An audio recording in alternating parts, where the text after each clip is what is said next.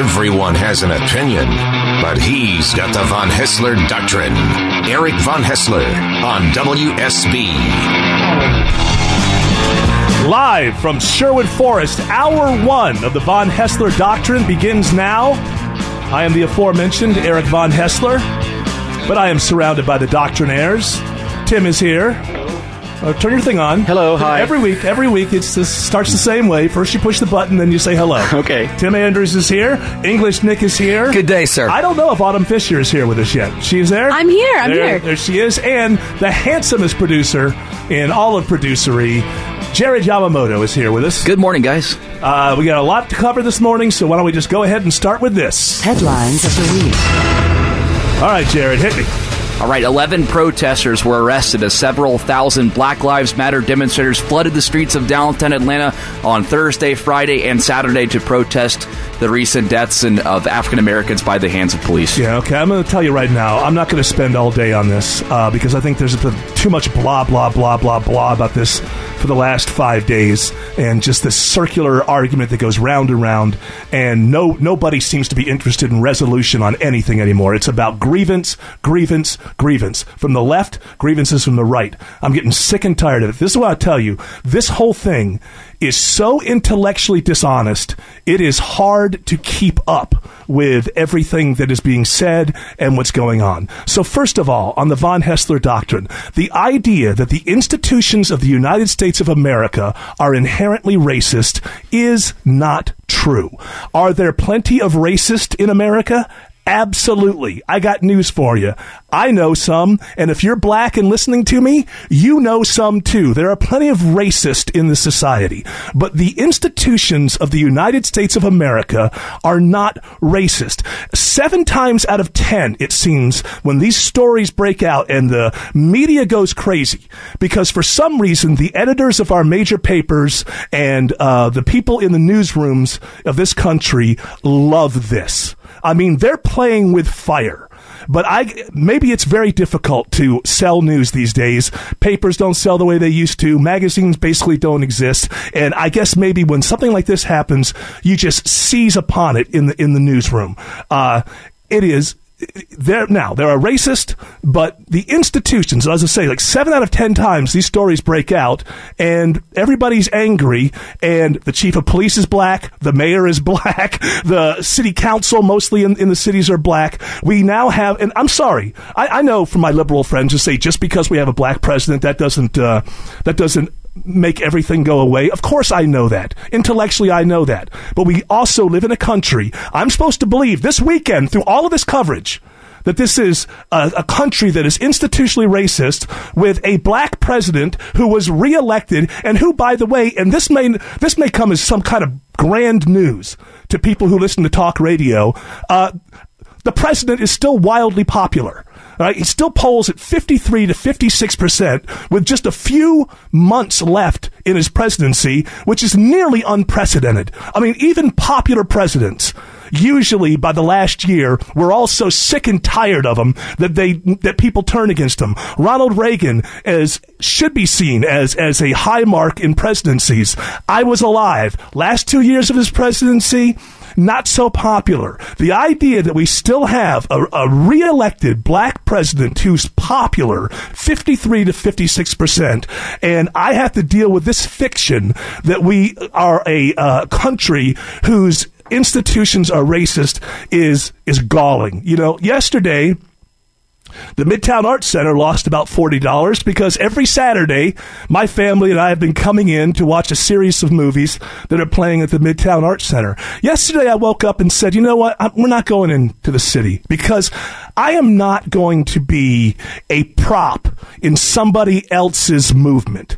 You know, I am an individual. By the way, this is what this country needs more of, and I'll get to that in a bit.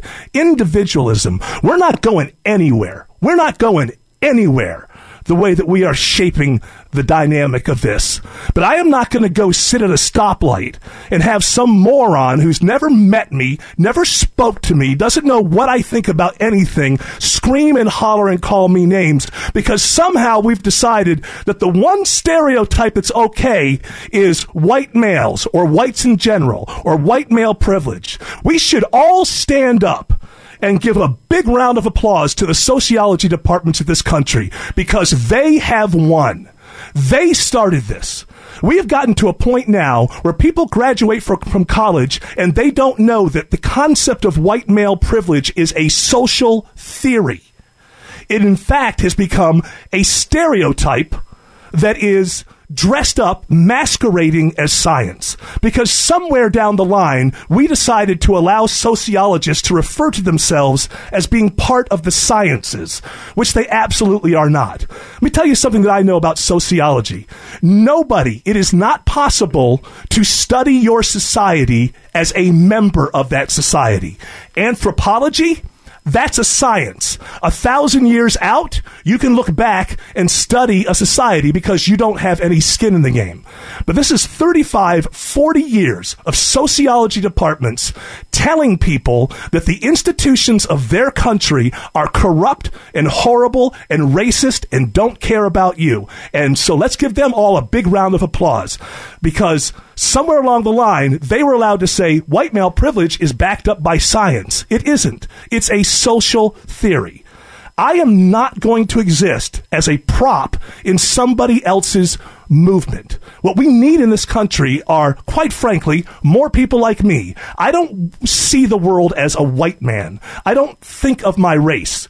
And we have to get to that, again, more intellectual dishonesty. Here's the von Haessler Doctrine. I'm going to lay it on you whether you like it or not. When it comes to things like racial pride is either good or it is bad. I come down on the side that racial pride is bad. But it's all racial pride. It is not possible to say that white racial pride is bad, but black racial pride is good. None of us had anything to say about where we were born, who we were born to, whether we were born in a mansion or whether we were born in a back alley. Not one of us had anything to say about that. And for that reason, intellectually, honestly speaking, it is not credible to derive pride from the color of your skin, because it's not an achievement. It's not anything that you did. And I am not going to be dragged into this idea of, I hear about this, well, we need to have a bigger dialogue. And no, I'm not going to do that. I'm not going to do that when the entry fee is, well, you have to check your white male privilege at the door. Yeah, well, I'm not going to. If you want to come to the table, then what you have to do is you have to admit your original stain, your original sin for being born white. I'm not going to go into the dialogue that way. If you want to deal with me, you're not going to deal with a white man. You're going to deal with Eric von Haessler, and that's it. I don't see myself as a part of any legacy. Let me lay something on you, and we need more of this in this country. I can't tell you my great-grandfather's first name. You want to know why? I don't give a damn. And I don't see myself as part of my great-grandfather's legacy. I don't give a damn. I don't think my family's better than your family because we do X, Y, and Z. I see all of that as garbage. We need more individuals in this society. More individuals. Too much of the siloing and seeing the world as, well, I'm part of this collective and this movement, and we have to do this. I'm not a part of anything. I'm part of one tribe, American. I'm a proud American. After that, it's all me. It's all Eric von Haessler, my individual life. I'm not a proud Georgian. I'm not a proud Atlantan. No, I am a proud American. That's one tribe. That's the one tribe we all should be in. And if you are in, then you should be part of healing and, I don't even like that word healing, resolving problems. It doesn't seem to me that people seem to care too much about resolving problems. Now, the media on this, and I'm going to go after us a little bit here too, because we're falling into this trap as well. And I understand that you want better ratings and you want more readers and you want all this, but this ridiculous headline from after the Dallas shooting, the biggest loss of life of police officers since 9/11, conflating two stories that are nothing alike. It was 74 officers in 9/11. It's 5 here, and the police officers were not the target of 9/11. The police officers died doing their job, trying to rescue others. Maybe some were on the spot when the whole thing came down to begin with. Conflating two stories. that don't matter. Here's another conflation, two stories that don't go together. Another conflation of stories that don't go together. The incident in Baton Rouge and the incident in Minneapolis. The incident in Baton Rouge, we just don't have enough evidence yet. The video doesn't look good, but the thing with these videos is they always show you part of what happened. They don't show you the whole thing. So we need to learn more about what happened there. Minneapolis, a completely different deal. I don't know anybody who would look at that and say, well, that was justified. It looks to me, and this is very early on, but from what I've seen, like that guy should never have been a cop. That was not a very well, properly trained cop, and it seems to me that the two are completely different. In Baton Rouge, they're called there because a guy had a gun and someone said they were threatened by the gun. Two completely different situations. But it seems to be okay, because here's the stereotype that's allowed. You know, if someone screams Allah Akbar before shooting up a club full of patrons, we have to go out of our way, we're told, to make sure that we separate and know that most Muslims are not thinking this way or wouldn't do this. But if two cops do something in Baton Rouge or one cop does something in Minneapolis, it's perfectly okay to hold every uniformed officer responsible for that. That is intellectual dishonesty. Also, what the hell did the Dallas Police Department have to do with Baton Rouge or Minneapolis? Again, this is sanctioned stereotyping. It's okay to hold the Dallas Police Department responsible for what the Baton Rouge Police Department did, or the Minneapolis Police Department did, or the Ferguson Police Department did. This is all of these premises are based on intellectual dishonesty, and almost anybody who asks for a dialogue is not interested in what a real dialogue is, which is we all come to the table, we respect each other, and no one has to admit to some sort of original sin because they were born inside of a skin color that none of us chose. All right, more headlines when we return.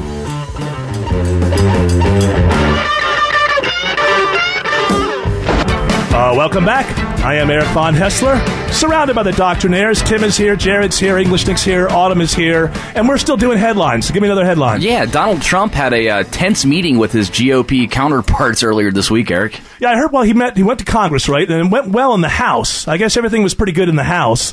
We did well with Paul Ryan. Then it gets to the Senate. If you believe the stories that have come out of there from people who are in this meeting, it's troubling. It's troubling. Apparently, he and Senator Jeff Flake from Arizona went at it, and Jeff Flake first kind of mocked him a little bit about the way he characterized John McCain as not a war hero because he's from Arizona.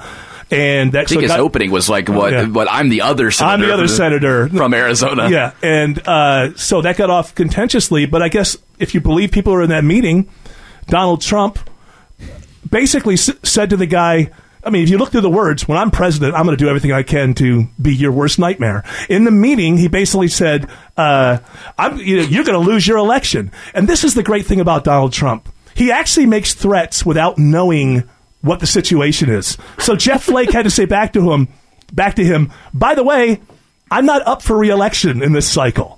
So, Donald Trump, if you're going to go after somebody, if you're going to threaten somebody, you might at least want to know the facts about whether the guy's up for re-election. Look, he's a flake. Everybody knows that he's a flake. It's right there in his name. Flaky Jeff? I said, I went there and I talked to little Marco and Lion Ted, and I apologize. I saw Turtle-Faced Mitch, Diamond David Peru, Degenerate David Vitter. You're trying to make up with these guys. And I said, look, Rand Paul, get some lifts. You're too short. No one can take you seriously. Look at that perm. You don't need a perm. Get rid of the perm. Really, this is a look into what type of president Donald Trump would be, I believe, because he spent most of the time, it was about him pointing out people who had disagreed with him along the way and trying to settle scores. Where's Al Franken? I want to see. Oh, he's not in the. He's not in this. Don't worry about it. We don't like him, do we? So Trump's campaign slogan should be "Yeah, but still." Yeah, but still. Yeah, but still. Let me just say, yeah, but still. Look, it's he's going to be the nominee. That's going to see how this, with all this strife that's broken out in the streets, it's hard to believe this is not going to be visited on maybe both conventions. Cleveland's what, in 2 weeks? A little less than 2 weeks. It's hard to believe that if people are marching in Atlanta because of things that happened in Baton Rouge, that this whole thing isn't going to hit the Republicans first, and maybe the Democrats after that, because these grassroots organizations are, media whores, quite frankly. If there's going to be a bunch of cameras, then there's going to be demonstrations, So this is, I'm voting for the Libertarian because I know he's not going to win. I don't have to worry about it. He's polling a little bit better. I know the guy that I'm voting for isn't going to win, so you can't hold me responsible for anything. Week in, week out, his polling keeps going up, and the other surprising factor is Jill Stein's polling is going up, too. What is she, a commie? She's a Green Party? Yeah, pretty much. She's horrible. We don't like Jill Stein.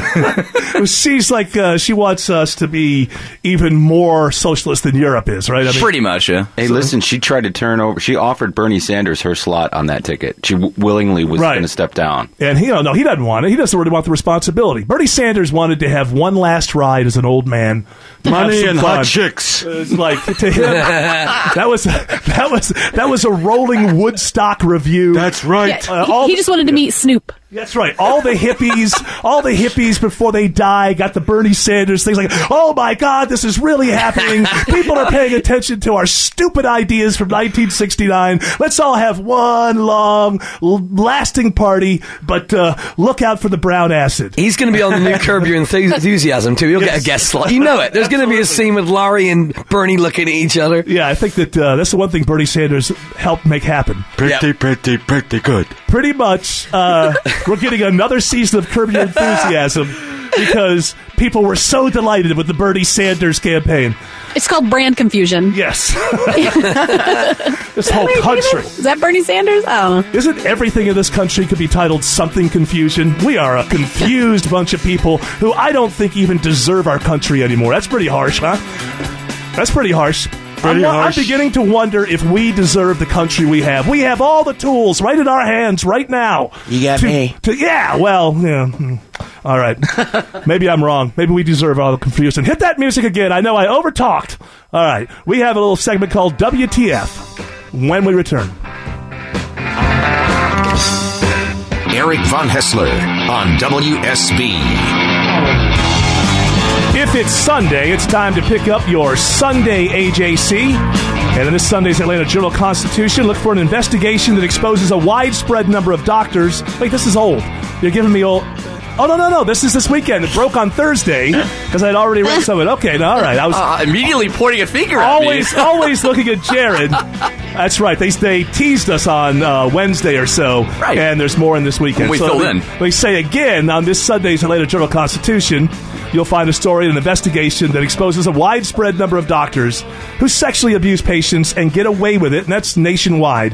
That's why we say, if it's Sunday, it's time to pick up your Sunday AJC. Also, it is that time of year again. It's time for the WSB Carathon. That's going to start at, 4:30 in the morning? Yes, sir. Tomorrow morning. And we'll go all the way till Tuesday. 6 o'clock on Tuesday, I believe. Tuesday night. Of course, this is...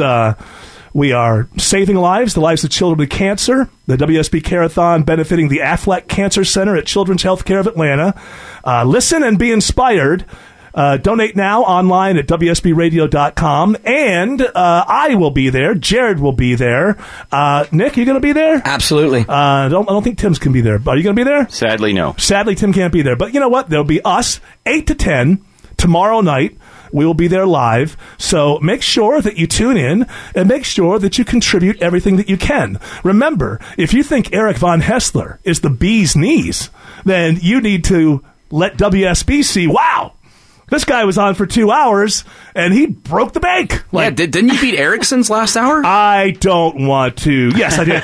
Yes, I did. So that's my... Take that. Eric Erickson is on before us, and being a competitive person, friendly competition, I would like to raise more money than Eric. So if you want to help me raise more money, and then you know what? They take Eric's money and my money, put it together, and it benefits all the kids. So that's starts at 4:30 in the morning. It's a couple of the best days of the year for WSB, and let's face it, I'm not the first one to say this, but we haven't had a lot of good news lately. And this is a point that I make when we do the Carathon last year. Sometimes you wake up and you just look at the news, and everything just seems so dismal. And ISIS doing this, and this group doing this, and these people being killed for no good reason. You think, is there any good in this world? It comes down to you individually. This is something that you can do to bring good into the world, and I think this can't be emphasized enough. WSB doesn't get a dime. There's no overhead. First we have to pay for people, then all the money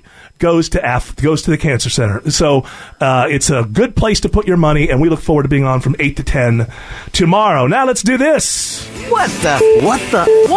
Seriously, what the? WTF with Autumn Fisher. Fisher. That's me. WTF, not the most creative name for a segment. Everybody has a WTF segment and on their news things, and then Mark Maron's got the big podcast, but I didn't say I was that smart when naming segments. Just what I say within the segments. So give me something to say on them. Well, I hate to go into such a bummer story I feel like you were so inspirational talking about the Carathon, but ISIS is selling thousands of Yazidi women as sex slaves on an encrypted app. Yeah, so there's now an app. That is, I don't know, what is that? Tim, you know a little bit about what I call the dark net. Yes. I delve into things. Yes. So what is an encrypted app? Like how could I get an app and know how to open it, and the people who make the app only want me to be able to open it? Well, first of all, you'd have to be in the organization, and second of all, you'd have to have probably, some sort of password or something you're given, or? An Android device, because Apple won't allow apps onto their system, so you can't have that. So anyway, they target the people they know that are already in it, and then they share it with people who may want to join. Yeah. So nothing will recruit people better than that. You know. At the bottom line of all of this is, I've said before, I cannot believe how little the women's movement in the United States ever has to say about this. You know, our movements in the United States, gay rights, women's movement, it's all very United States centric. Like, we've gotten this, now our next job is to get this and get more and more and more. And they never speak out. You know, I got here's a fact that I know this for a fact. More women live outside of the United States of America than live inside the United States of America. Here's another fact. Women in the United States of America are the freest women in the world. So although the job is not done, you would think that they would have a little bit of time to point out what goes on to women in these other cultures. And it should be their goal why don't they see these people as their sisters? If a feminist lives in New York, she sees a woman in California as her sister. Why aren't women of the world seen as sisters to the women's movement? They speak. These are children. Well, it doesn't. Well, I'm saying, like, and also, Autumn, would it be okay if they were 30? I mean, they're being sold. I'm just saying they're being sold as sex slaves. But because it doesn't happen in the United States of America, nobody cares. It's like the gay rights movement. The fact that people are being executed around the world in these cultures just for being gay, the gay rights movement of America does not give a damn. They never speak up about it. They do not see that a gay person in the Middle East is somehow their brother that doesn't have a voice, that maybe could use a voice on this in the West where you can have a voice. So it doesn't surprise me that they have an app, that this is how they get their money. They get their money from several different sources. Shebay. Shebay, and they put get your sex slave, right? I mean, this is like something from the 16th century, and yet it still goes on. And as long as it doesn't happen in the United States of America, then the leftist movements don't give a damn. They're so self-centered and all about, we got this right. Now let's worry about ourselves always and only. Also, there was one of these bombings that happened a couple of weeks ago. I saw that one of the suicide bombers was a woman, which makes me weirdly think, are they offered 72 virgins as well? Because that's not a good deal. 72 male virgins. Like, well, they told us that you blew yourself up and stuff, so I guess we gotta do stuff. Thanks for moaning over my punchline. Next story. Sure. So George Takei has something to say about the new Sulu revelation in the new Star Trek Beyond movie. What is that? Go ahead. Sorry, they've decided that he is going to come out as gay. Now, so we got to backtrack this. So George Takei is the guy who plays Sulu, right? Yeah. Yes, and let me say, though, it's Takei. Takei, to say Takai means expensive, and he's corrected that. And I'm cheap. Okay, so George Takei came out of the closet, in the 90s or something? He was you were closeted the whole time you were on Star Trek. So in the latest Star Trek movie, as an homage to you, they've decided to make the character Sulu will come out of the closet and be gay. And the weird thing is, Autumn, that he's saying George Takei is saying that he's not in favor of that because it changes. Yes, he says it's changing Gene Roddenberry's original creation, which he felt Gene had put in a lot of thought. And he says, quote, I think it's really unfortunate. It is, and I see what he's saying, because he went on to say, create a new character. That's right. Who was always gay, because in the original Star Trek series, he was straight. Exactly. I made out with Nichelle Nichols, as a matter of fact. Which episode was that? All of them. So I have to give credit to Takei, because it's usually people will just jump in and go, oh, that was an homage, and I'm grateful for it. The fact that he sees Gene Roddenberry's vision of Star Trek as something as legitimate as his own sexuality, I give him a round of applause for that. It doesn't matter anymore. They're going to do whatever the hell they want with those characters. I've heard that J.J. Abrams is going to have Spock come out as also gay, and that's not true. Oh my. They must feel like they're getting slapped in the face, though, right? They feel like they're doing something for this character and George Takei, and then he basically comes out and says, I'm not in favor of this. Intellectually speaking, though, I think that he's right. If you want to have a gay character, just put a new character up there. And he made a good point, saying that means that Sulu would have been closeted for this whole amount of time. Yeah, it changes the whole nature of his character. And there are no closets in the future. Everyone's out, right? That's correct. Just pocket doors. Correct. And they go... All right. So give me another story. Sure. So a Thai model becomes possessed by a cannibalistic ghost as she's on live TV, and the interviewer just decides to interview the ghost. This is weird because it's in Thailand, so but you can still hear. Now, whenever you hear the weird noises, this is the supermodel, and ไม่อยากให้มาเลยอ่ะคือเขาจะมานี่เริ่มมาเลยใช่ไหมเขา นี่คืออะไรฮะ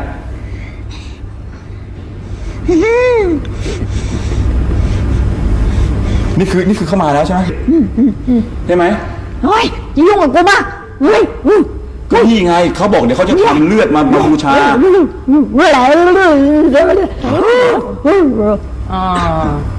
What makes ghosts speak like that? Well, it's just like, every ghost just... Well, they have a sheet over them. Why not? They can't speak through the sheet. Right. That makes sense. That makes sense. Muffled, their mouth is actually being covered. Right. That makes sense to me. But this is... So I looked up the origin of this ghost. It's called Pop. Mm-hmm. And it originated from this prince who said these magic words and his spirit was able to leave his body and go into animals. His servants overheard these words and started doing it themselves and would go into the prince's body and pretend to be the prince. Yeah. So his wife came and killed the servants. So then the servants they couldn't escape. And so they couldn't escape back into their own bodies. So they would go into these bodies of these supermodels and eat their insides. เขาจะทำเลือดมาบูชาให้เอาไหมแล้วคุณออกไปนะเมื่อกี้คุณบอกคุณรออยู่นะโอเคไหมตามนั้นนะอะไรเป็นอะไร It's Yoko Ono. Yeah, it is Yoko. She's been possessed for years. Let's hear Yoko. Let's hear you being possessed, Yoko.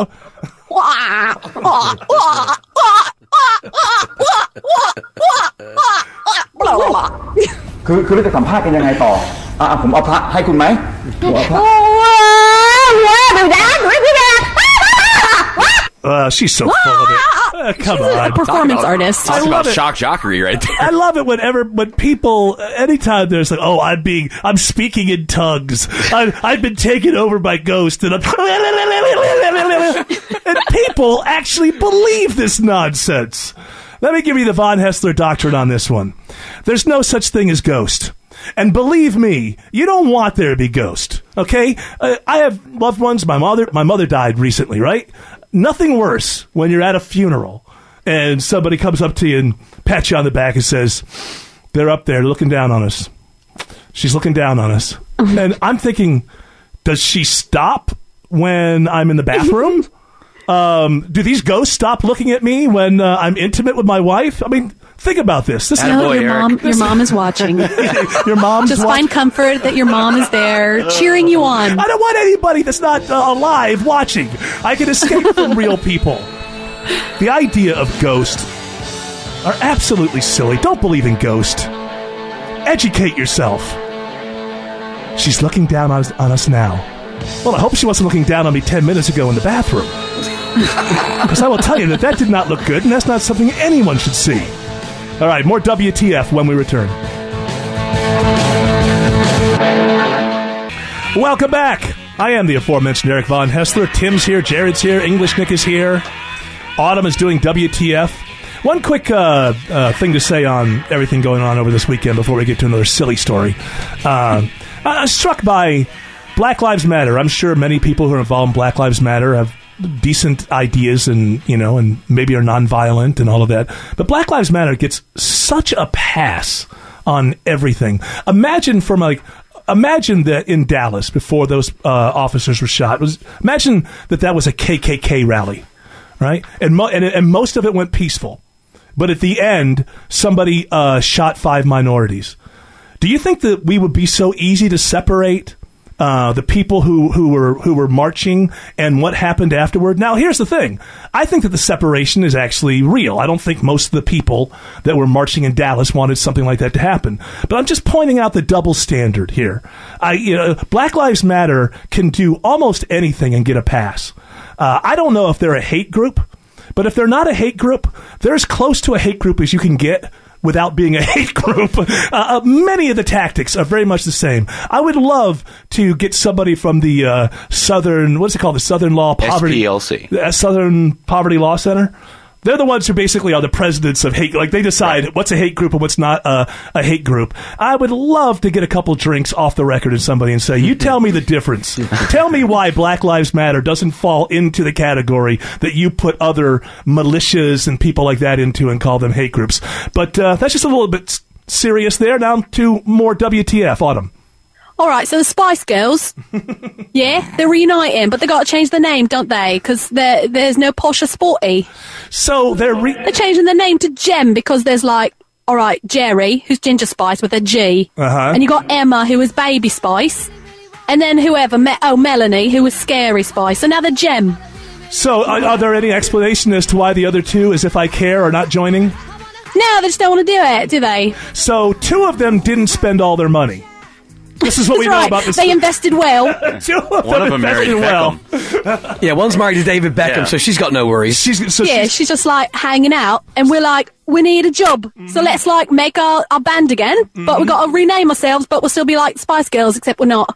Well, the Spice Girls had 10 minutes. One hit and one movie that people liked. Excuse me, that is incorrect.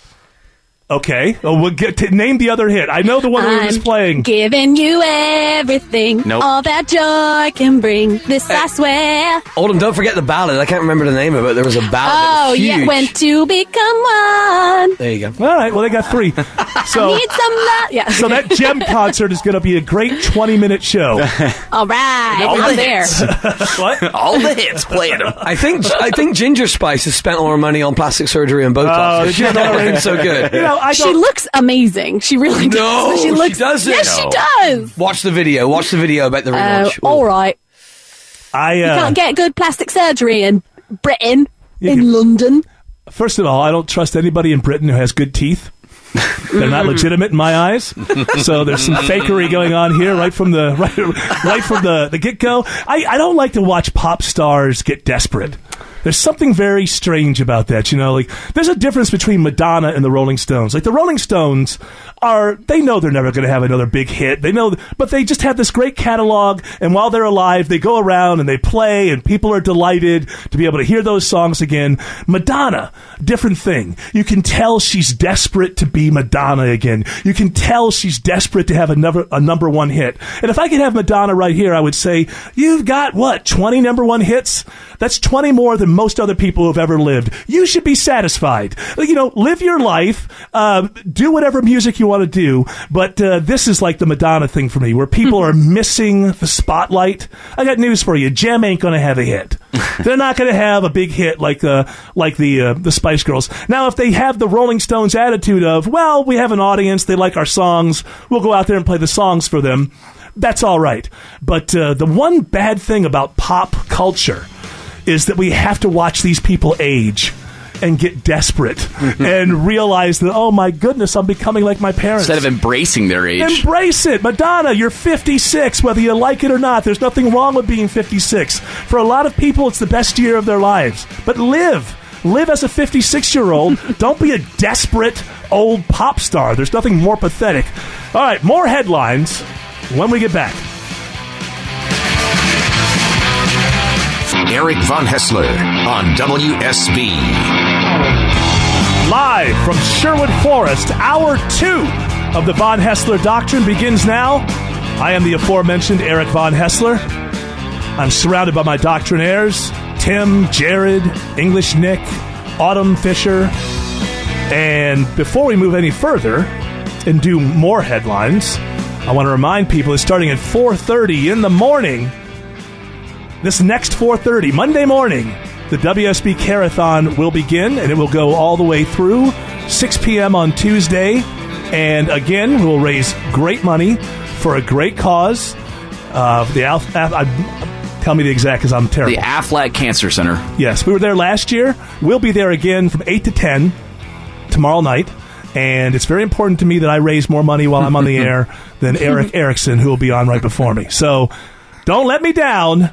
And remember, all the money, WSB gets no cut of this whatsoever. All of the money goes to the children. So please join us, and let's do the best. Let's have the best year ever. Let's raise more money than ever before. I'm looking forward to being there from 8 to 10 tomorrow, because we did it last year, and we had some great people on with us. You see these wonderful stories. We had somebody on last year who was like in his mid-20s. He had been there, had cancer when he was 10, 11 years old, talked about the great care that they had, and so he keeps coming back to give back for the young kids that are coming through now. So starting at 4:30 in the morning, going all the way until 6 p.m. on Tuesday. Yes, Jared? Yeah, I was going to say, we'll also have some things to that you can bid on for the Von Haessler Doctrine. I know Tim is helping us out here. He'll record a greeting for you, and you can have him do any impersonation that Tim can do. Any that you like, any that I'm good at, any that I'm not so good at, whatever you want.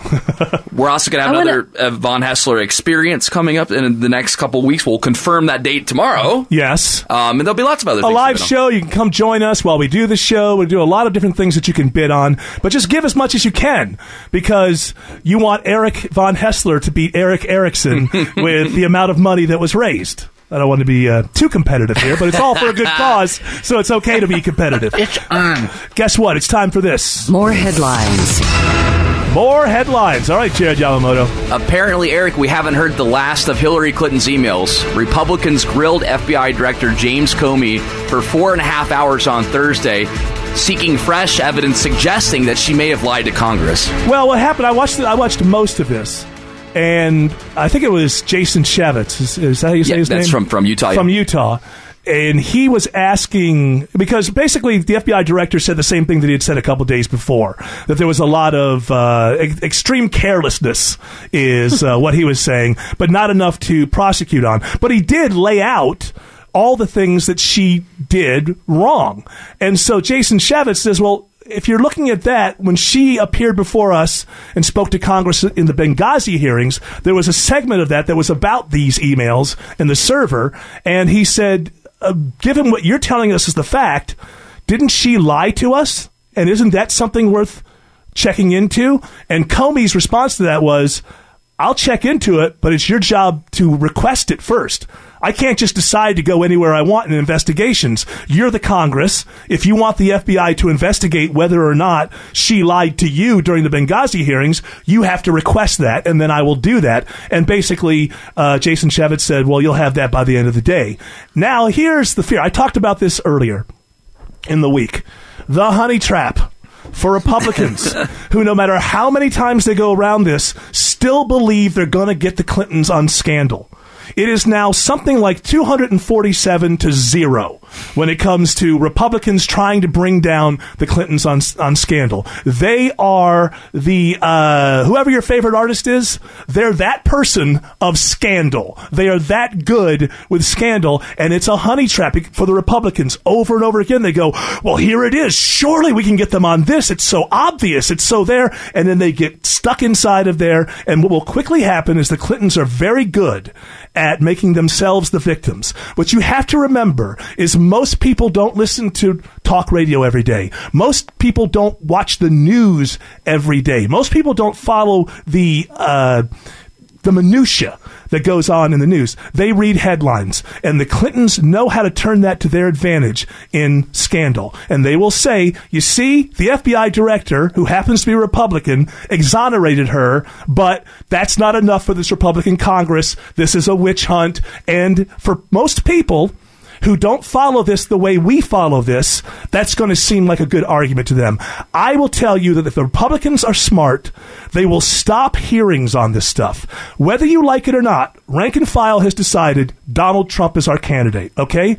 This is on Donald Trump. It's his job to prosecute this case against Hillary Clinton over the next few months as a reason why she should not be the next president of the United States. It's totally on him. She's crooked. There you go. But it's your job in the debates, all of this, to bring up the fact that she did, it looks like, she lied in the Benghazi hearings. If Comey's information is true, she said no classified emails. He said 100. You know, that's a pretty big lie. There's a lot of stuff. And so it is true, I think, that she lied during these hearings. But if you want this to be effective, if you're a Republican, your standard bearer in a couple of weeks is going to be Donald Trump.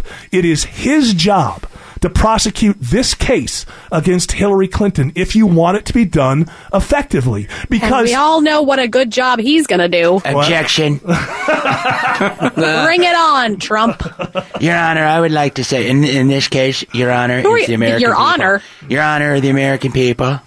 And they will judge you, and they will find you guilty, and I will win. End of story. But if he wants to be, he has to be have his case down. He has to be ready to go. He needs to go into the debates and say, "You said this in the Benghazi hearing, and this is what the FBI director said was fact." Now, Hillary Clinton, tell me that the FBI director was wrong, or tell me how I'm getting what you said wrong. But look, the time has come for Donald Trump. He is the Republican standard bearer. We are going to have an election. We are not a banana republic. We are not a third world nation. The new administration doesn't put the old administration in jail. This needs to be litigated through the election, because no one is going to claim that Donald Trump doesn't have a right to tell you why you shouldn't vote for the opponent. But if you get bogged down in more congressional hearings, I'm telling you, the Clintons, there are no one is better at beating you with scandal, because they do the same thing every time. I remember there's language this time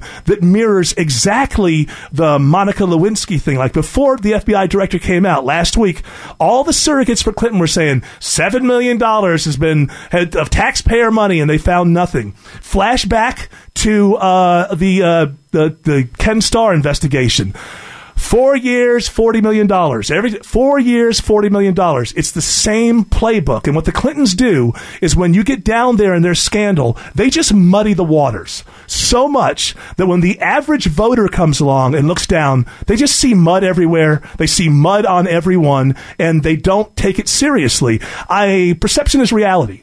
The reality is, I believe, Eric Von Haessler, that she did lie to the Benghazi hearing. I believe she's lied to the American people. I believe that she lied to the families of the dead in front of the caskets when they came back from Benghazi. I believe all of this to be true.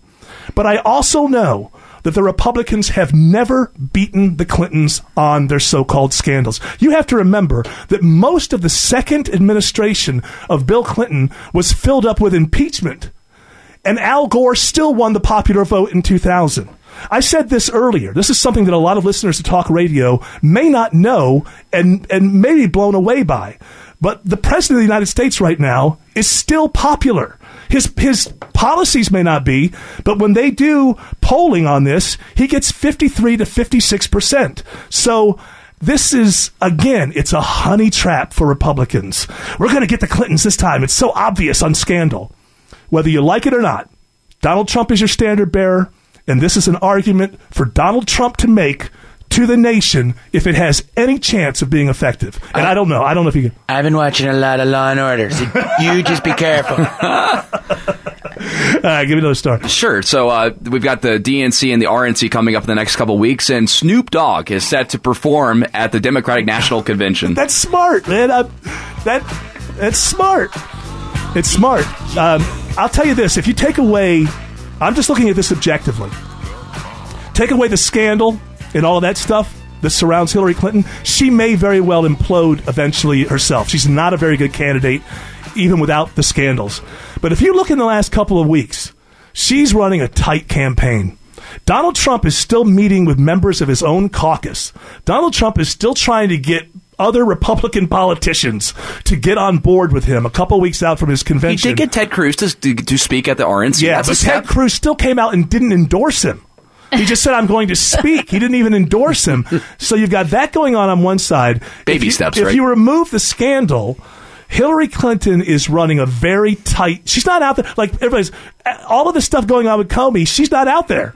She's not talking. Now, to me, that may be angering. She should be talking, but when you just look at it from the way of running a tight campaign, this is something I noticed about it. And by the way, if you're just tuning in, I wouldn't vote for Hillary Clinton if you dragged me through. You couldn't convince me to vote for Hillary Clinton. I'm just being... Come on. I'm sorry. You just said, I don't vote for Democrats because this is what I hear from every Democrat. It's Eric's fault. Eric and people like Eric. I don't blame you. You're a good boy. Oh, well, yeah, because you want my vote. Hey, come here. Let me give you a nice little hug here. But also, her campaign is so tight right now. There are a lot of professionals who've moved in who've done this an awful lot. This is something I've noticed on the news. Look for this next time. Her campaign is so tight that, you know, when they do these speaking engagements and they're doing their rallies and there's always people behind them. And they always make sure, this is on both sides, they always make sure there's a couple black people, a couple white people, a couple old people, a couple young people, deaf guy. hit every deaf people, blind people. So what I've noticed is that behind Hillary Clinton, you know, they're always holding signs. Watch for this in the future. There's always somebody that looks like a homemade sign. In the last couple of rallies, I saw one lady with it looked like the H with the arrow, like she made it at home with construction paper. And then I saw another one. These are not homemade signs. This campaign is so tight right now that they're smart enough to have professionals make signs that look like they were made in the basement so that you think that these are, you know, real supporters behind her that spend their time making signs. That's just one indication. She's running a very, very tight campaign right now, and Trump is still trying to convince Republicans to join him. This could all change. Trump very well could win, but it's not looking too good right now. All right, what are we doing next here? Outrage? We got more headlines. We got more headlines. Oh, I see where we are now. Actually, we have more headlines when we return. Thank you, Jerry. And we're back. I'm Eric. That's Tim. That's English Nick. That's Autumn. And Jared's still feeding me some headlines. Yeah. So many are questioning the humanity of the Dallas Police Department's use of a robot to kill the sniper that had already killed 5 police officers. Well, I understand there's an ethical question here about this. Apparently the first time this has ever been used as a tactic. Right. Where they actually, I don't know what they did with this remote thing, put it in there. Basically, it was in there. They continued the dialogue. They continued to try to talk the guy out. But then when the shooting started again, they just blew him up. And so I understand there being an ethical question in the future. How much is this going to happen? When do we stop talking and start blowing people up? That sort of thing. I get that, but it seems to me that in this case, it was absolutely the right thing to do. That police department had already lost 5 people and didn't know if that was going to be it because 7 others were hit in the hospital. So, or were they all cops that ended up in the hospital? I think it was 5 others and then 2 other people who were just there. Yeah, I believe there were 11 officers that were shot, 5 killed, and then 1 civilian. Okay, I got you. So they had already dealt with enough carnage that night. And once he started shooting again, I think it was perfectly reasonable. Why should they have put more people in harm's way in front of this maniac? The position he was in, too, he was pinned, but if any officers were to walk out in front of him, I mean, they're sitting And he had ducks. already proven that he was going to kill anything that came into his sight. So I don't think that that there's any question on this situation. Ethically speaking, in the future, when you make this available to every chief of police in every town, you might want to create some standards. Since this was the first time, create absolutely. some clear rules of the road in using this. But this is a lot like, I remember a story a few years ago. There was a dude that they were cornering in some field somewhere, and he was cornered, but they had the local police were going to have to send men in and very likely maybe lose their lives. So instead, they sent a drone to find his position, and then they got him from his position. And a lot of people said, well, that wasn't fair because you can't hear drones, and a helicopter you can hear. Who cares about fair? This guy was in a field. He was going to shoot cops. And if I'm the chief of police in any situation, I'm going to err on the side of my guys not getting shot. And it was weird. Like, that story was kind of like this one where people were complaining, like, well, he didn't even have a chance. You can't even hear a drone. I don't care if he had a chance. He had already shot at people. He had shown that he was willing to shoot cops. So I believe there is an ethical conversation that needs to be had about this. Rules of the road. When do you use a device like this? When do you not use a device like this? This was the first time, but the von Haessler Doctrine is, first time they got it right. I would have used it, absolutely. Now, I know it's hard to believe in a week like this, but there is outrage in this country, and we will cover it. Outrage Corner with English Nick when we get back.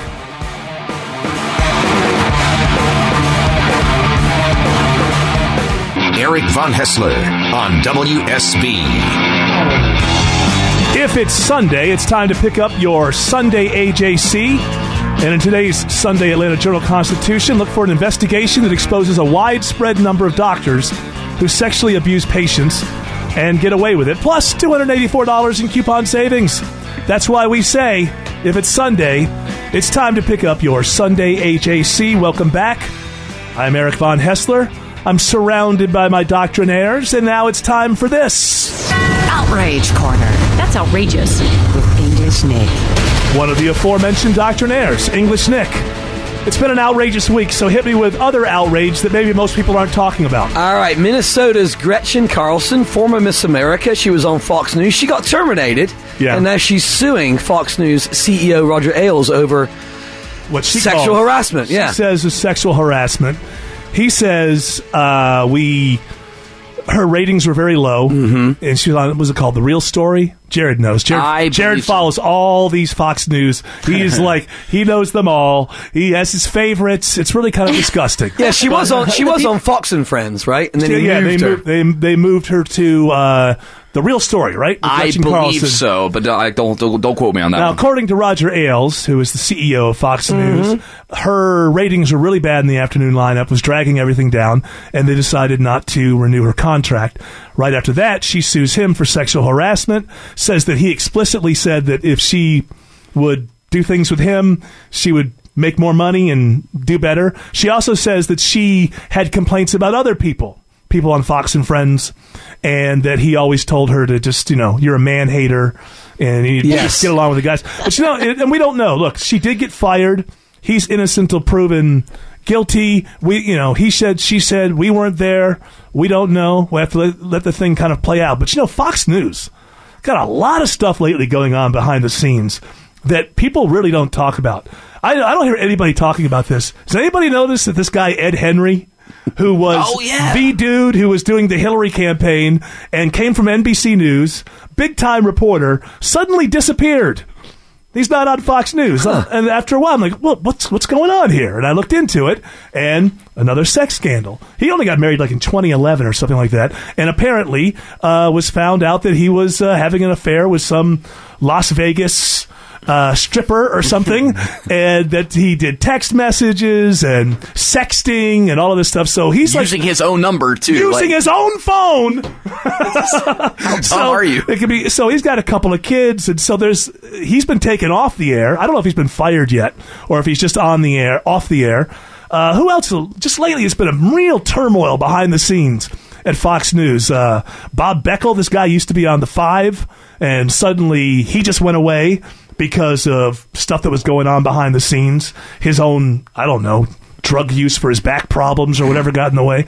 But, they do a good job of this stuff not really being talked about. Because, like, the Gretchen Carlson thing is out there, but you've got to find it online. The Ed Henry story, nobody talks about. Even, like, you would think, because so many people on the left hate Fox News, that they would seize upon these things. Yeah, why wouldn't they jump on this? I don't know. I think it's because all reporters recognize their code of code of the road, right? Yes. We're on the road all the time. We're following these campaigns, and what happens in Vegas stays in Vegas, right? Yeah, as long as you don't sext on your own phone with your name Ed Henry at the top. I mean, I've seen stuff where they have to blur pictures out that he, it's.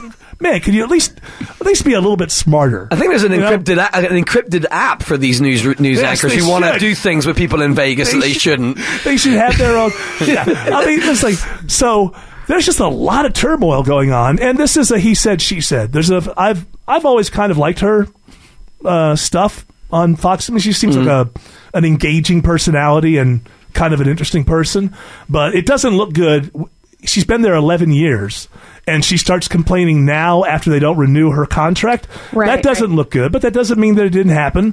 But she's brilliant with what she's doing here. Now that all the publicity is on her, she's going to be able to get a job fairly easily after this because, as you said, she's not a bad reporter. She's not a bad anchor. She's charismatic. I don't know about this. I don't know about suing your employer. I've known that would make me nervous to hire her. Exactly. I know a lot of people, not a lot of people, but there are people in my lives who have sued their employers. And every time, not just in radio, some in radio, but some in just other industries. And if they're not about to retire, if they're still in the meat of their working years, I always say don't do it. Even if you're right, don't do it. You'll get blackballed. Well, it's not even like an evil thing, Like if you come to me in any industry and I'm interviewing you, and as part of your resume, you sued the last person you worked for, that's going to give me pause. You are the type of person who sues people. Everything in this life isn't about being right and justice. Sometimes you have to have like a roadmap. And now if she's truly being sexually harassed, that falls into a different category. But again, as long as I've got a good job with the money and the benefits, it's not worth suing over. But as soon as I lose the job and the benefits, now it is worth suing over. Yeah. That raises red flags for me. On the other hand, Roger Ailes obviously has an eye for the ladies. If you've ever seen the lineup, there's some good-looking people at Fox News. I mean, it's so. But that's not evidence. That's not damning evidence either. I mean, We'll find out, but the other thing is going on here. There's a lot of stuff churning about underneath at Fox News. She's making allegations about people on Fox and Friends, Steve Doocy, people like that who are big faces for that network, and so she's dragging a lot of people through the glass on this. If she's right and it did happen, then more power to her. But just like anything with these situations, if you weren't there, you don't know. It's he said, she said. There's so much going on in the news cycle this year. Who's got the time for this kind of malarkey is my opinion on it. Hey, there's always time for a Las Vegas stripper. Yes, that's true. always squeeze in a Las Vegas stripper or two. You can also squeeze in an inappropriate picture of your junk, too, and send that along. Yes, that was the Ed Henry thing. You think this would be the biggest thing in not the biggest thing in the world, but I'm surprised that it gets zero coverage. And my guess is because a lot of reporters don't want people digging around in their phone, finding out what pictures they're sending out there. But I mean, at least be smart enough to, like, this falls into the whole thing for me. Is like, how smart are you? Right? Like people cheat on their wives, right? It happens. We all know. Wives cheat on their husbands. This does happen. But be smart about it. Like, I don't know. Like, I'm not going to judge people just because they have an affair. Because we know that this happens throughout human history. Human nature. But I will judge somebody who tells me they're having an affair. Like, oh, now you're roping me into this?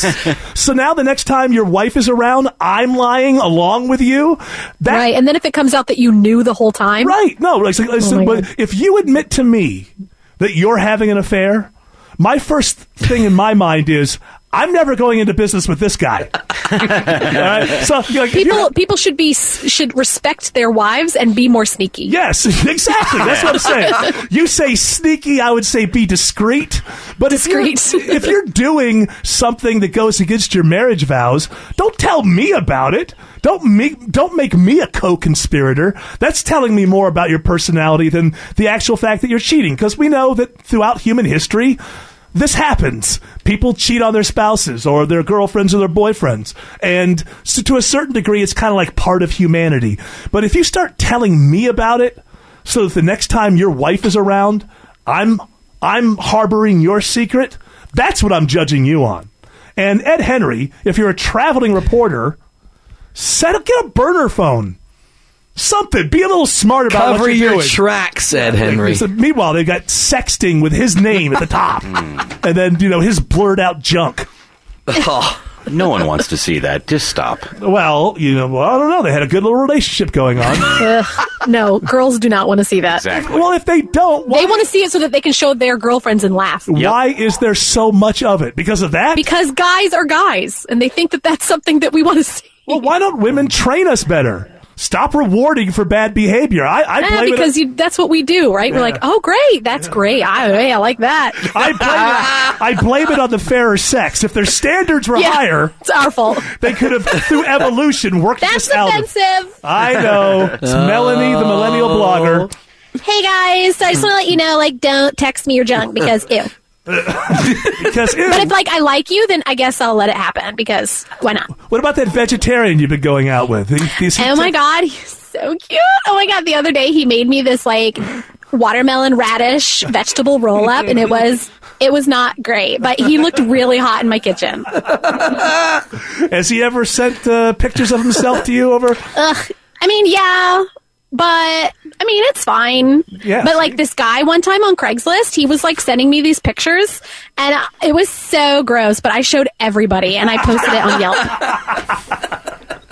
All right, give me another outrage. All right, we talked about this a while ago. The KKK were trying to adopt a highway, and they've now won a partial victory in the adopt a highway case. Yeah, so where is this in Georgia going on? It's in... it's up in the North Georgia mountains. Oh, what a surprise. It's Georgia 515 in Union County. A little hot to wear robes and pick up trash. Well, that's the thing. Come on, we only want to do it in December. Here's the problem with this. Obviously, you don't want to... Because when you do the thing... You get to have on the signage, it says, KKK sponsored cleanup or whatever they say. So you get, if you're the Rotary Club or whatever. Yeah, it's 1 mile of highway, right? Yeah, but you get the signage. Yep. So, and obviously nobody wants that in the state of Georgia, that tourists are driving through and see that the KKK has adopted this mile of highway and they keep it clean. But here's the thing. Let me come from a libertarian point of view. What it really reveals to you is that the concept of adopt a highway is not a good concept. Because once you start letting people do that, you open yourself up to any legal organization. And there's no doubt that whatever this chapter of the KKK is, they are a legal organization. They really don't need situations like this. We pay our NAMBLA. NAMBLA is trying to get a portion of the interstate. Yeah, you could have that as well. Look, if we pay taxes for a reason, and it is up to the government to build the highways and keep them clean, and we're not undertaxed as a country, as a state, and there's plenty of money there. And this is the problem, is when you open it up to legitimate areas that should just be being done by governing, you're going to get yourself into this. It's like in the NFL. Most Americans don't have any problem when the wide receiver catches the pass, gets a touchdown, and then praises Jesus. Says it's all on him, whatever. Because most people watching are Christians. But once you open that up, the guy who catches the pass and is a Muslim, are you going to be so open to, praise Allah? But here's the thing. You either have to say nobody does it, or everybody gets to do it. So strangely enough, the KKK has the legal case here. Yep. What the von Haessler Doctrine is no one should be allowed to adopt a highway. That's what we pay taxes for. Keep up the highways. I disagree with their philosophies, but man, do they keep a clean highway. Clean highway. All right. More outrage when we continue.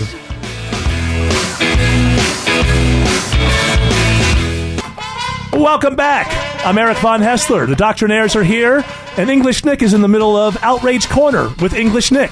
All right, we're going to Timmonsville, South Carolina, the tiny South Carolina town. Timmonsville. Anybody been to Timmonsville, South Carolina? Okay. Tim, have you been to Timmonsville? Oh, no. So many times.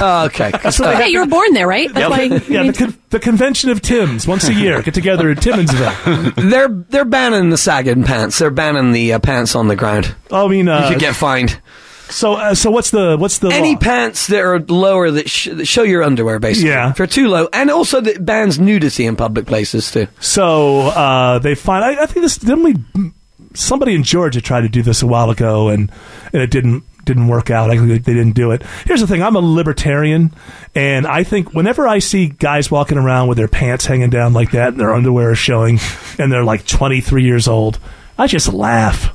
I just laugh. I go, all right, that guy's not going to get in my way of making money. That guy's not going to get in my way of being successful. That guy's not going to get in my way of moving up the ladder and becoming the CEO of whatever company I work for. They tried to pass it in Hampton, right in our listening area, Henry County. Yeah. And, so here's the thing. I laugh. Miserably. I think it's silly. I think it's stupid.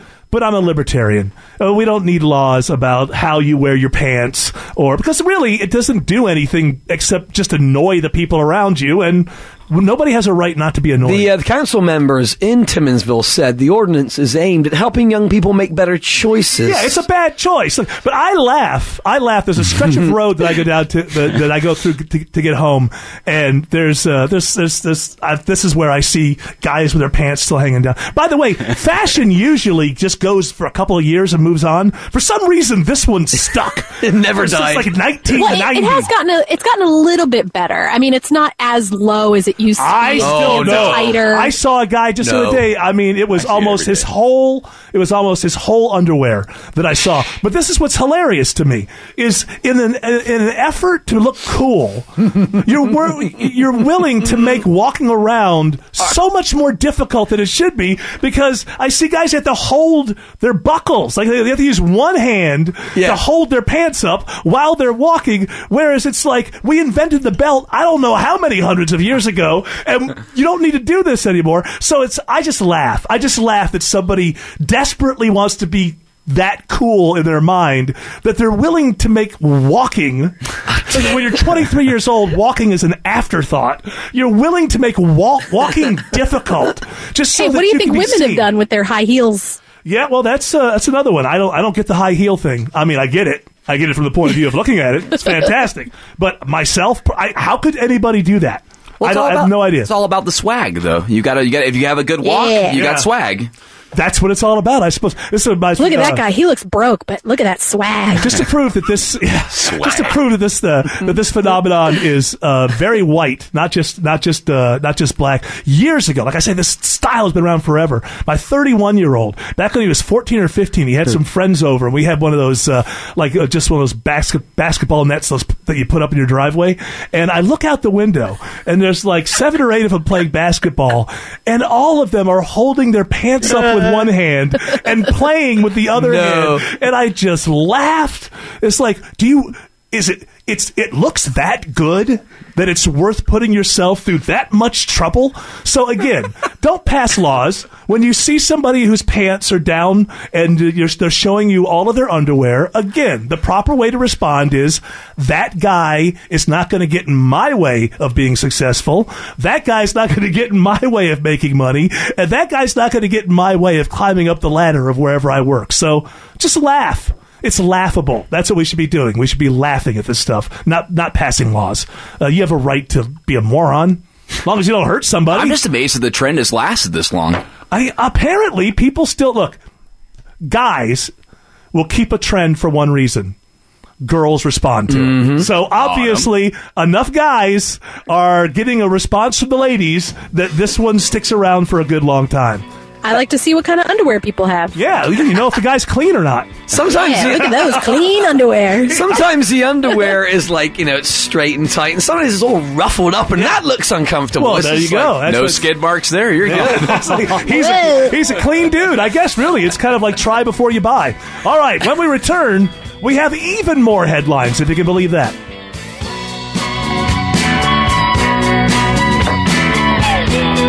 Eric Von Haessler on WSB.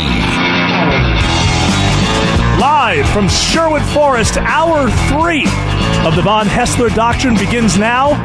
I am the aforementioned Eric Von Haessler, surrounded by my Doctrinaires. There's Tim Andrews, there's Jared Yamamoto, there's English Nick, there's Autumn Fisher.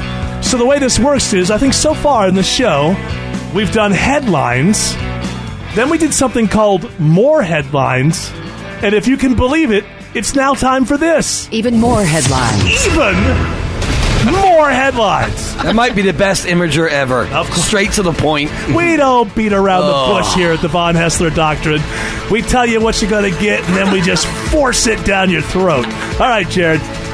All right, the Fraternal Order of Police is asking the Justice Department to immediately investigate the killings of the 5 Dallas police officers, which, by the way, that story is really... I'm looking at CNN and Fox as we speak now, and that story has really, really gone down the main pages, and it's sad. Well, that's because the rallies keep on going on around the country, Black Lives Matter rallies, and they become more immediate news, and there didn't seem to me to be a moment at all where, you would think after those cops got shot like that, ambushed, just absolutely ambushed. I don't know how anybody can think that the Dallas Police Department has anything to do with the Baton Rouge Police Department or anything to do with the Minnesota Police Department, and you would think that everybody would have said, hey, let's everybody step back for a moment. This is getting ridiculous. These 5 guys died in the Dallas. Well, 4 of them were the Dallas Police Department. One was with the Transit Service Police Department. These people died, and apparently, if you look into the Dallas Police Department, they are a model for the nation as far as percentages of different minorities or types of people on the department. Apparently, mirror exactly the percentages of people in the metro Dallas area. And in this time, I talked about this earlier, in this time where we're all told, don't paint with a broad brush. Anybody. Just because that one guy shot up 50 people, that doesn't mean all Muslims are bad. But when it comes to cops, it's okay. If one cop does something wrong in Baton Rouge, it's okay to paint them all with the same brush, and then we get this situation, an absolute ambush. And there's no evidence whatsoever that any of these officers were racist or anything, but they die because we're told in this instance it's okay to paint with a broad brush. If one cop does something, it's okay to put that on other cops. And so we didn't stop down. And Black Lives Matter didn't do a little navel gazing and say, hey, maybe we need to pull down the rhetoric a little bit. What they did is basically has been successful. Let's have more and more rallies, and let's fill up the newsprint, and let's push this Dallas story down, which has happened. And it's outrageous. Here's the thing. From my point of view, I think the concept of the hate crime is completely illegitimate. For whatever reason, if you murder in cold blood, that should have the most severe penalty possible in any state, in any city. Some people have death penalty, some people have life in prison. Whatever it is, the concept of murdering in cold blood should get you the highest penalty. There should be no penalty higher than what we give people for murdering in cold blood. So I am against the concept of the hate crime. I understand, in a little bit of way here, I understand what's going on, and I reject it. I'm sick and tired of the right adopting the tactics of the left.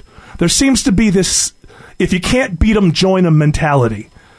It doesn't matter what this guy was thinking when he murdered in cold blood these 5 police officers. The act that he committed, had he still been alive, I mean, he's dead. Where are you going to put these hate crimes on? The guy who did it is dead. But if he hadn't been killed and he went through the trial process, I think the simple act of ambushing 5 members of the Dallas Police Department should get you the most severe penalty possible. And it doesn't matter. The concept of the hate crime. If I'm walking down the street and someone shoots me in the head and ends my life for no good reason, I got news for you. I don't give a damn what that dude was thinking or what his motivation was. And whatever he was thinking and whatever his motivation was adds no information to the case as far as I'm concerned. He took an act which is the most barbaric act that you can have. Therefore, that act has the most severe penalty. And that should be it. So I'm against hate crimes when they come from the left, and I am not one of these people who is just going to throw my hands up and say, if you can't beat them, join them. I'll start using the same rhetoric of the left. The concept of hate crimes, I reject totally. It's just not a real thing. How does it make it worse because you were thinking something in your head when you murdered me? I don't see how that makes it. The act is the problem. Taking life, murdering in cold blood. Whatever you were thinking of it, I don't care if you were thinking that you wanted a hamburger. Who cares what you were thinking of when you did? We punish the act. The act is cold-blooded murder. For cold-blooded murder should always be the severest penalty possible, so there's no need to throw anything else on top. The idea of hate crimes, hate is a thought. So look in the mirror and know that you are in favor of thought crimes. Can we just deal with things as they are? I'm sick and tired of this rhetoric. Oh, hate crimes. Well, of course I'm against that because we're all against hate. Say it like it is, man. You're in favor of thought crimes. You're in favor of criminalizing the thought process. If you're for that, stand there, raise your flag, and tell me it is. Don't give me this glossy language about hate crimes. There's nothing that was going on in this guy's mind that makes the act that he committed worse. And if he was still alive, the act that he committed should be what is judged and should have the severest penalty. Once you have the severest penalty, what's the sense of another charge? Oh, and he was also thinking this. It's the most phony, baloney nonsense. And I'm just getting sick and tired of people from the right just adopting tactics from the left. Like, for the first few years of Obama's administration, like, this guy's thin-skinned and he's an autocrat. So we'll put up Donald Trump. Our guy's thinner-skinned and more of a dictator. It's like, or for years, they would go after Michael Moore and say that he has selective editing, that he makes things look as if things happened that didn't happen. And you know what? That was absolutely correct. But somewhere a couple of years ago, the people on the right decided, well, we'll just do the same thing. We'll make our own ambush videos, and we'll edit them selectively, and we'll get our base all riled up. This is BS. You have to be intellectually honest. If it's wrong when they do it, it's wrong when you do it. All the time. 100% of the time. That is the truth. If you don't like the other side using a tactic, first and foremost, never use that tactic, or else you are intellectually dishonest. Been kind of the theme of today's show, intellectual dishonesty. It's impossible to follow these stories because the premises from which these things erupt, the basis, hey, what we need in this country is a dialogue between the races. Hey, I got news for you. I don't. All right? I don't. I'm an enlightened individual, so the rest of you boobs get together and have your stupid shouting match, and then just hit me with some sort of synopsis when you come through. I already know who I am. I already know what I am, and I'm more than willing to be judged by my actions, and I only judge others by their actions. You want to judge me by my actions and come back with a negative review? Okay, fine. That's legitimate, but I'm not going to be judged for my skin color or supposedly having some sort of privilege, which is absolutely ridiculous and not even real. There's so much intellectual dishonesty out there. The truth is, some black people are born in mansions and some white people are born in Appalachia. That's the truth.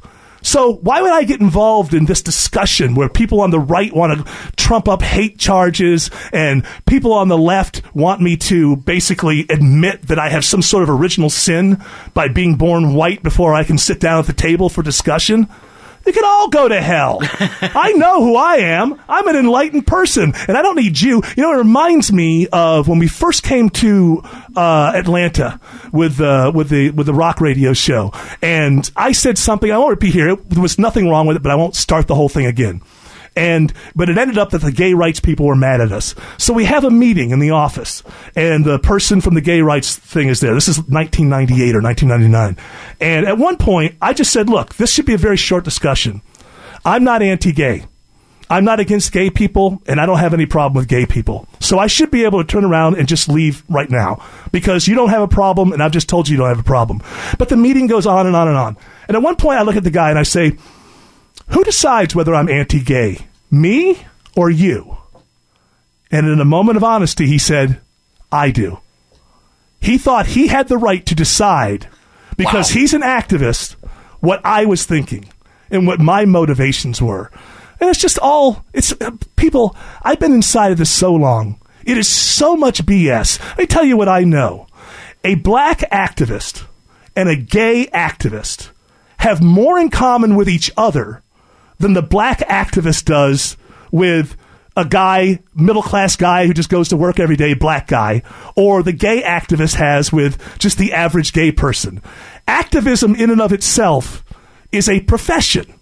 And the people at the top of those professions have more in common with each other than the people they pretend to represent. So, hate crimes are illegitimate. Is that where I started? That's where I'm going to end. It doesn't matter what they were thinking when they murdered you in cold blood. Murdering in cold blood should have the severest penalty, and therefore, there's no need to toss another allegation on top of it. So we have, how would we refer to this? Even more headlines when we return? All right.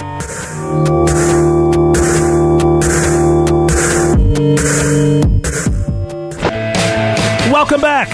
I'm Eric Von Haessler. They are my Doctrinaires. He is Jared Yamamoto, and he's feeding me headlines. That I am. Bernie Sanders, our old buddy, he's still hanging around. He's set to endorse. I'm right here. He's set to endorse. I'm not going anywhere. Well, apparently you're going to endorse Hillary Clinton on Tuesday, but you struck some deals with Democrats over climate change, healthcare, and a $15 minimum wage. This is in the platform, right, for the Democrats, right? That's correct. Don't forget that they're going to look at legalizing marijuana, which is what everybody wants. I don't have any problem with that, Bernie. On that one, it has nothing to do with fiscal responsibility, so I might be in agreement with you on that one. So this is the platform fight. And this is one of these things that both parties do to appease people who came close but didn't win. First of all, the platform, there is no obligation for the nominee, once they're elected president, to make things in the platform happen. The platform is just a statement of where the party is today and what we believe. I don't know. Bernie's calling it a victory for him. Yeah, because that's what they do. They give him some wiggle room. We got a victory. Now I can endorse. And everybody knows me now. Long before, people didn't know who I am. And now they all know me. So I said this, I think that Bernie Sanders missed his moment there because... Why, because I coughed? No, you missed your moment because what you could have done is gotten what you really wanted. And if you're going to go with the socialism, then really do what you want. I think that what Bernie Sanders should have gone for in the Democrat platform was an idea where once a year, through lottery, one family in the 1% will be dragged out of their homes into the town square and executed. Because that's really where the rhetoric goes, as far as I'm concerned. These millennials who follow Bernie Sanders have never heard of Chairman Mao, let alone understand any history. But by my friends, that is where that rhetoric ends up. That's what happens. Sooner or later, if the guys at the top are the people who are causing all the problems, the people below them convince themselves there's nothing wrong with being extremist. So why not just say what you really want to say? We can actually have one sacrificial family from the top 1% once a year just to make us losers feel better about ourselves. It's like that movie, The Purge, where you get to go find rich people, drag them out of the homes, like he said, take all this stuff. Enough of the fancy rhetoric. Right. That's what these people really believe. You know what you should call it, Bernie? What? Burge. The Burge. Feel the Burge. Feel the Burge. Let's do it. Sorry, the Ronson family in Roswell. It's your turn this year. And Sorry. let me just add, having a bunch of hot little girls with tattoos ain't bad neither. Is that part of the Purge? My son saw The Purge the other night. He told me it was the best, worst movie he's ever seen. Oh, they're great. They're just fun to watch. This is like the third one, right? They're milking it now. Yeah. And they put some sort of election spin on this one. Well, sometimes art imitates life. Do you think that these millennials who follow Sanders have any idea of history? You know, they say if those who don't know history are doomed to repeat it. Do they have any idea where this rhetoric goes? I love the Democrats. We're not supposed to single out anybody. No bullying is allowed. You're not allowed. Often Hillary Clinton will give a speech. Bernie did the same thing. Enough of the us versus them. Stop trying to divide us. And then they spend the rest of the speech talking about how Wall Street people have caused every problem. So apparently Wall Street people aren't people. It's okay to divide between us and the Wall Street people. It's just not okay to divide us and whoever the other thems The are. rich will pay their fair share. Yeah, the rich will pay their fair share in a country where the rich basically pay 70% of the federal taxes. Something like 20% pay. I think 20% of society pays over 70% of federal taxes. You got to remember, Eric, the 1% and the Wall Street folks, way more thick skin. They can take this kind of stuff. Well, they can also build higher and higher fences around their property, I suppose. I like that idea. But if you notice that, it's like it's also selective. We're being told constantly we can't paint anybody with a broad brush, but there are these certain selective areas where you can. Like I said earlier, if a cop in Baton Rouge does something, it's okay, apparently, to put that on every cop in the country. Like, we've decided that in this case, it's okay. And Bernie Sanders and Hillary Clinton, with their rhetoric against the top 1%, apparently it's okay to single out those people and say that they're all the same and they're all bad. And what people don't realize is you're engaging in stereotypes. If you're in a position of authority, then I can paint you with any broad brush I want. But at least we know that person. If somebody doesn't like the president, they know that person. They've seen their work. But when you say these Wall Street bankers, how is that not a stereotype? How does that not fall into the same category as saying, all Asians or all Jews or anything like that? How is that not a stereotype to take nameless, faceless people that you've never met and throw them all into one bin? It's because the people decide. I don't know who, the politically correct police decide, well, selectively speaking, it's okay to stereotype rednecks. Have you noticed? Kids. Yeah. College kids are allowed to do it. All right. When we return, we cannot get around this. It's going to happen. My misanthrope buddy from New York City will join us from Studio B1.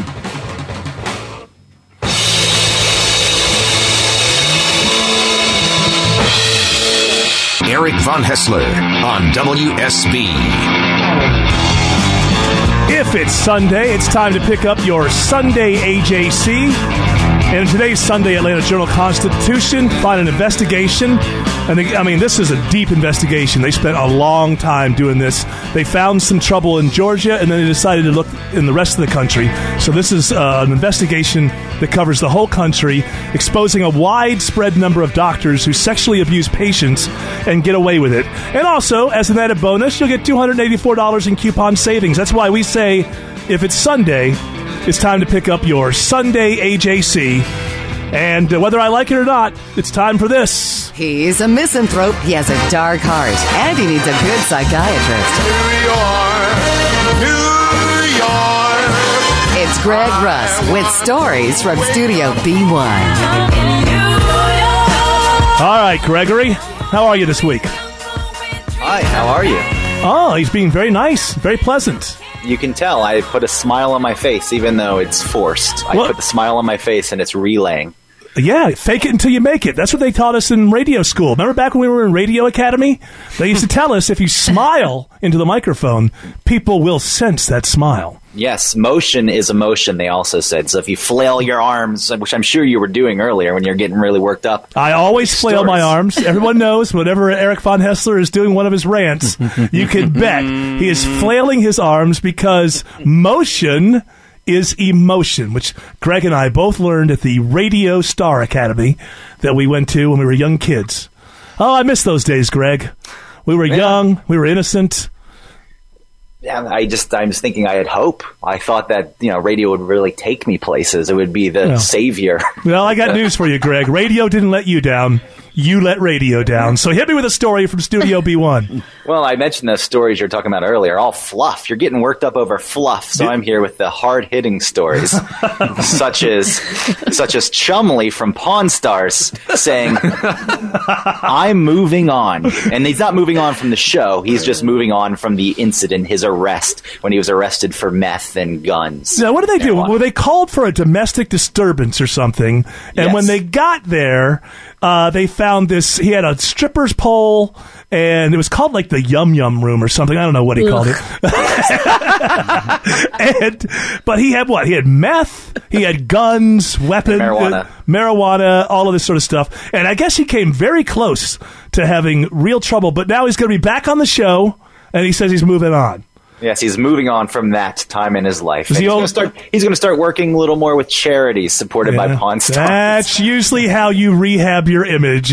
God bless it. But that's all it takes when you're doing some meth. You just decide, I'm just going to move on from this meth. I'm just going to move on. Yeah. You know what? I realized that addiction wasn't a good thing, so now I'm moving on. That's all you have to do. The old man have no problem with this guy coming back? I'm not too thrilled about Chumley coming back. Because I liked him when he was fat, and now he's all skinny because of the meth. The old man's still alive. Another hoax went around the other day that he was dead. These keep circulating. So it's good to hear you, old man. I'm sick of people saying I'm dead. Come on in here, we'll give you a good deal, and you can go blow it all on your slot machine later. How old are you, old man? 378 years old. What's wrong with that left eye, or the right eye as I look at it? Yeah. It's made of glass. Oh, okay. I got it from a guy who had Sammy Davis Jr.'s glass eye. I gave him $50 for it. Because Rick couldn't verify it, and he has a buddy who knows a lot about glass eyes. Pawn Stars. I'm a fan of Pawn Stars. I don't seek Pawn Stars out, but if it's on, it's fun. I'll watch 7 in a row or something. It really is well done. It's total phony baloney. There's nothing real about it whatsoever. You can always see the setups, but all these reality shows are, and this is a reality show where I don't hate the people that are at the center of the show. Like any of those housewives shows that my wife watches. I mean, have you seen the Dallas one? The Dallas Housewives? This is pure evil. I mean, these women are just, it's insufferable. I like Mob Wives. That was entertaining. I have not seen Mob Wives. Not seen Mob Wives. You have to stick with the original franchises of the Housewives, like New York, OC, Beverly Hills, Atlanta. Those are good. Autumn dumps the juice. Autumn watches all of these. I mean, you watch all the Bravo shows, right? It's a lot of Bravo. Below Deck Med. Oh, that's I'm going to watch Jeff Lewis is coming back. I'm going to watch that one. Hey, TLC, though. You like the TLC ones, too, because you like the Dugars. I've kind of moved on from TLC. The Dugars aren't on right now. Like Chumley. I used to like John and Kate +8. I used to watch all those stuff. Your life. What a vacuous person you are. Why do I have you on this show? What a vacuous human being. I like crap TV. That's fine. I'm still coming to terms with the fact that Pawn Stars isn't real. So when the guy brings in his 18th century cannon from Rhode Island, it wasn't just a risk. He just didn't decide I'm going to take that to the Las Vegas pawn shop. Well, I need gambling money because right there in Vegas, go put it on 7. I got a guy. I got a guy. Let me call this expert in. I got a buddy who knows a lot about that. All right. Well, Chumley's back, and he's moving on, and I hope all works out well for him. I wonder if they'll address it during the Pawn Stars thing. You know, if they, somehow will they address it or just move on? Chumley, that's not meth; it's flour. Why don't you go back? Why don't you go in the back and do a line of meth? Let's go to another story from Studio B1. All right, so about 100 people yesterday gathered in here in New York because it was body painting day. And what people got naked. People got naked. They allowed artists to paint their bodies. Their bodies were the canvas. people who think nudity. Beautiful. Yeah. Let me. I know. I'll let you go first. People who think that nudity is so cutting edge and so artistic, it's just infantile. I just gross. feel so You know what I free see? when I don't have my clothes on. No. Especially a group of nude people. Yes. I just think of all the emissions. Like it's happening even if clothes are on. But I think of all the gases that are escaping those bodies. Disgusting. Exactly. You ever been to a nude beach? It's one of those disgusting places on earth. Because the people you want to see are never there. But the old guy who looks like Lou Grant is always there. Hairy body, walking down. I mean, it's just...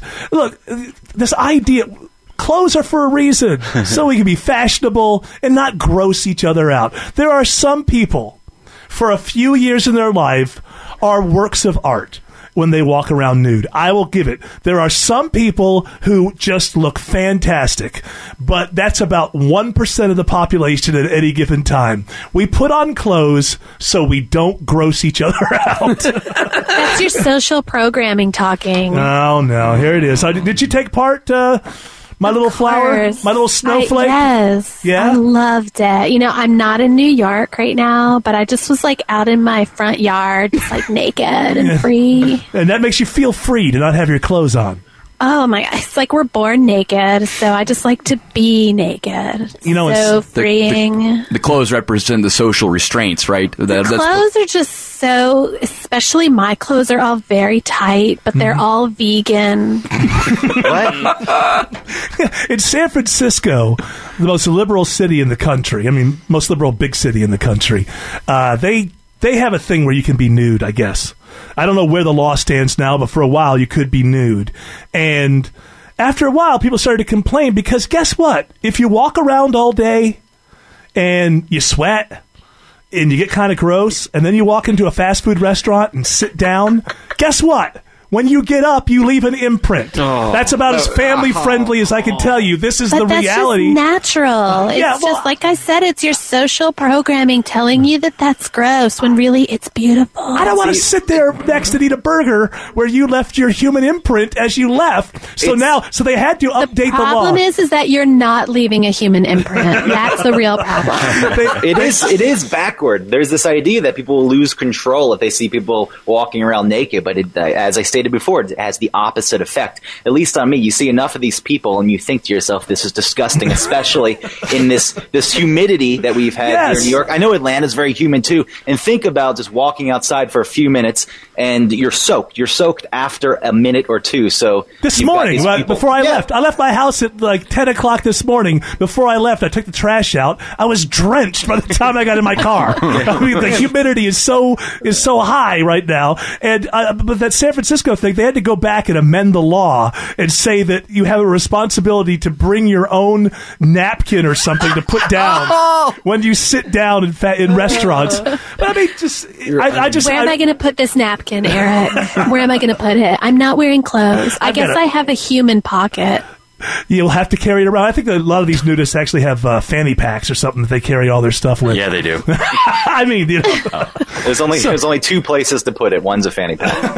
What I'm saying is, it's just not that cutting edge. I love people. Oh man, I'm all about being nude and I'm free. Oh, you're just stupid. Well, that was almost verbatim the quote from one of these guys who partook in it. Yeah, what a surprise! I enjoy being nude. It's a pleasure to indulge in that enjoyment on a sidewalk in Manhattan. No, what they really are is they're like look at me extroverts, right? Yeah, they want to be the person. It's like that guy.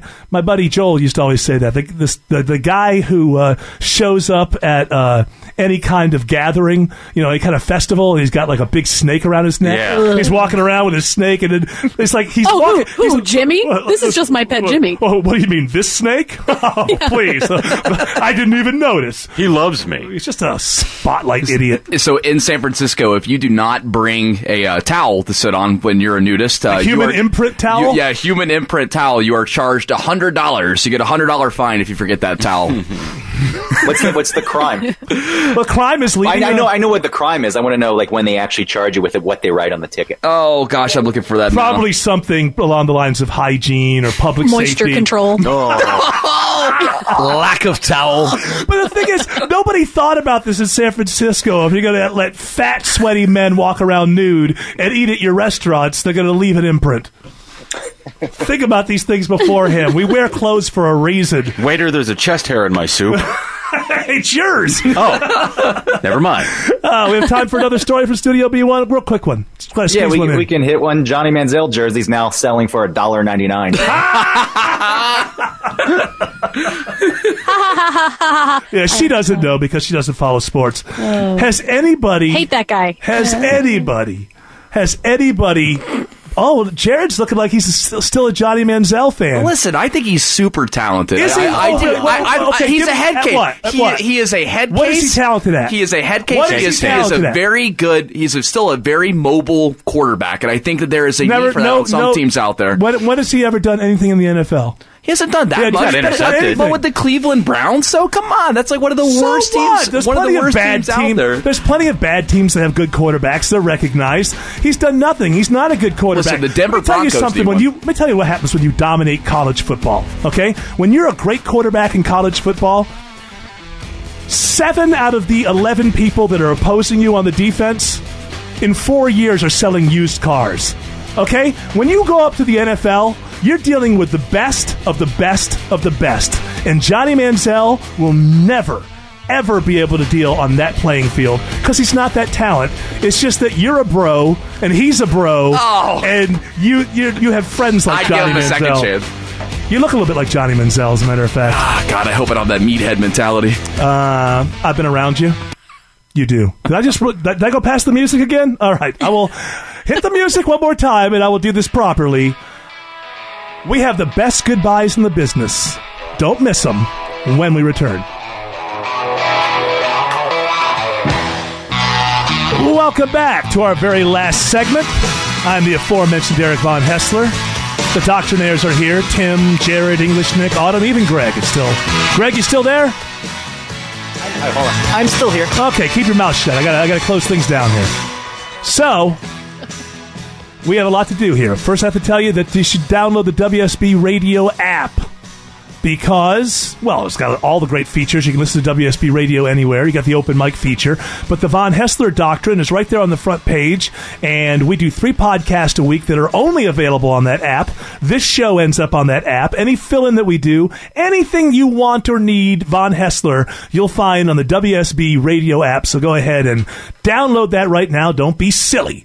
Also, this is the best time of the year to be here at WSB because in a world where it seems like very little good is being done, in the next couple of days we're going to do a lot of good as we do every year. Starting at 4:30 in the morning, Monday morning, tomorrow, we will start the WSB Carathon benefiting the Aflac Cancer Center at Children's Healthcare of Atlanta.